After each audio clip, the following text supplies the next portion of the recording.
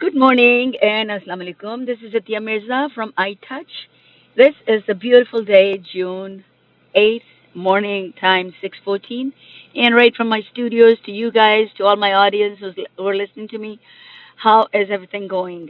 Here on my side, I think, in everybody's side, when you see the green, when you see beautiful things, right by the window, I can see a little pond where I can see some ducks are having fun with the weather, and some clouds are hanging up there. Anyways, this is how we start a day with a cup of coffee, or some people just like to have some fruits in the morning. However, it can make you fresh and make you smile and make you take your time and start your day with all your passion and dedication. This is how we start a day. And today's thought I had was challenging the challenges in life.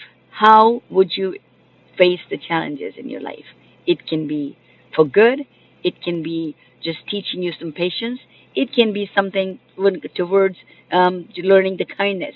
So it's depending what kind of task you're having, what kind of challenge you're facing.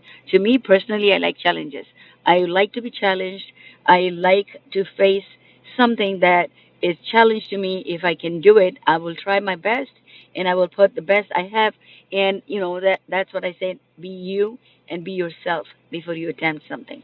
And I don't know how my listeners, if you are listening, and how would you think about it? Just take a moment and think about it. How would you take a challenge? What would you be your first step towards it? My step towards it would be I will just think if I can, I will. What are the odds and what are the right things to do?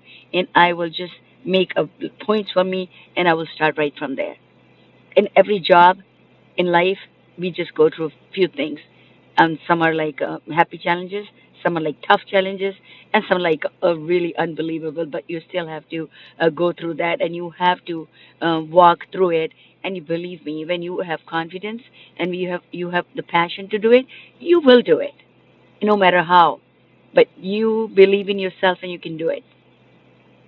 Or believing in yourself, that's the best thing to do, to have anything in life, the tasks, the challenges, any project you're doing it.